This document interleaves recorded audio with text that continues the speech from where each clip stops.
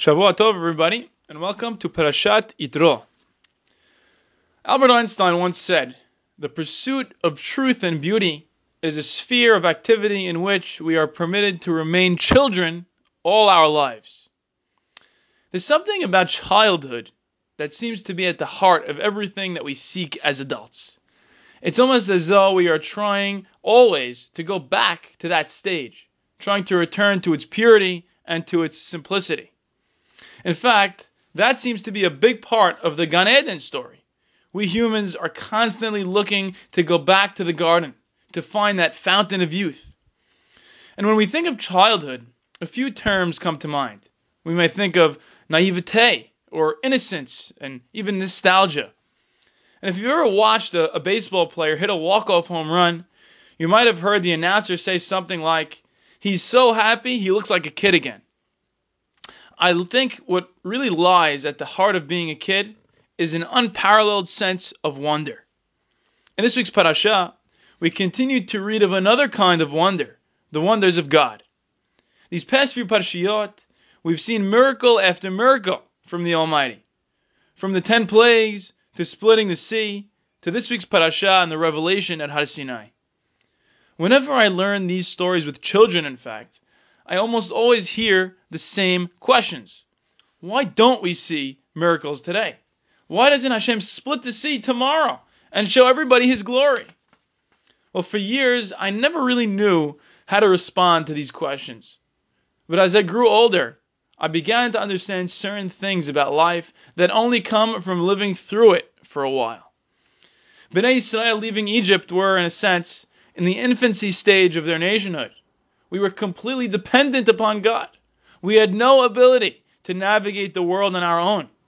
God led us out of a polytheistic worldview, held our hand tight, and brought us into the wilderness, into a land barren of fruits as it was of ideas, perfect for a people that needed a clean slate and a new beginning. God took the Israelites out of Egypt, but in the words of Rabbi Sachs, it was going to be a lot more difficult to take Egypt out of Bnei Israel.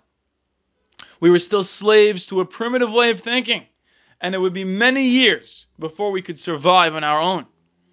But eventually, after 40 years in the desert, when the well dried up and the cloud of glory disappeared and the man no longer fell from heaven, we were ready to enter the promised land on our very own. We were all grown up, and this was God's plan for us from the very beginning. And then the challenge became a completely different one. Now, in our national adolescence, if you will, instead of relying on God's constant open miracles, we would be challenged to achieve mighty goals on our very own, while still maintaining a connection to Him. I think through all of this, the Torah is trying to provide a model not only of national growth for Bnei Israel, but of personal growth as well for each and every one of us. Just like we as a nation needed to grow out of our total dependence on God, we as individuals must become independent and capable of surviving on our own. So why doesn't God perform open miracles for us on a dime? Well, the short answer is that's not good parenting. Good parenting is not swooping in and fixing the situation. Good parenting, rather, is empowering one's children to go out into the world and accomplish great things. And that's what Hashem demands of us. And He says in our parasha to be a mamlechet kohanim vegoy kadosh. That's what He wants from us. God is not interested in humanity remaining as children for all of existence. He wants us to be that kingdom of priests and that holy nation. He wants us to take the reins of existence and to drive His world towards His moral values. But here's the thing. Lest we forget the one who got us to this stage in the first place, or risk losing everything that we've built. Just like we must keep an eye on our goals, we must always remember the journey that brought us to where we are today. As Yirmiyahu says, Zacharti lach hesed ne'uraich, ahavat kilulotayich. He says, God is saying, I remember your days of youth, the days where you were a bridegroom and I was the groom. When you followed me into the wilderness, into a land not sown, like a bride follows a groom. I recently had the privilege of listening to another audiobook from Mitch Albom. the author of Tuesdays with Morrie that we mentioned a few weeks ago. His most recent book, Finding Chica, is about the story of a little girl from Haiti who was diagnosed with terminal brain cancer. Mitch had been running an orphanage where she lived since the earthquake, and he felt he had no choice but to adopt this child as his very own, to provide her with as much medical care as he could during what little time she had left.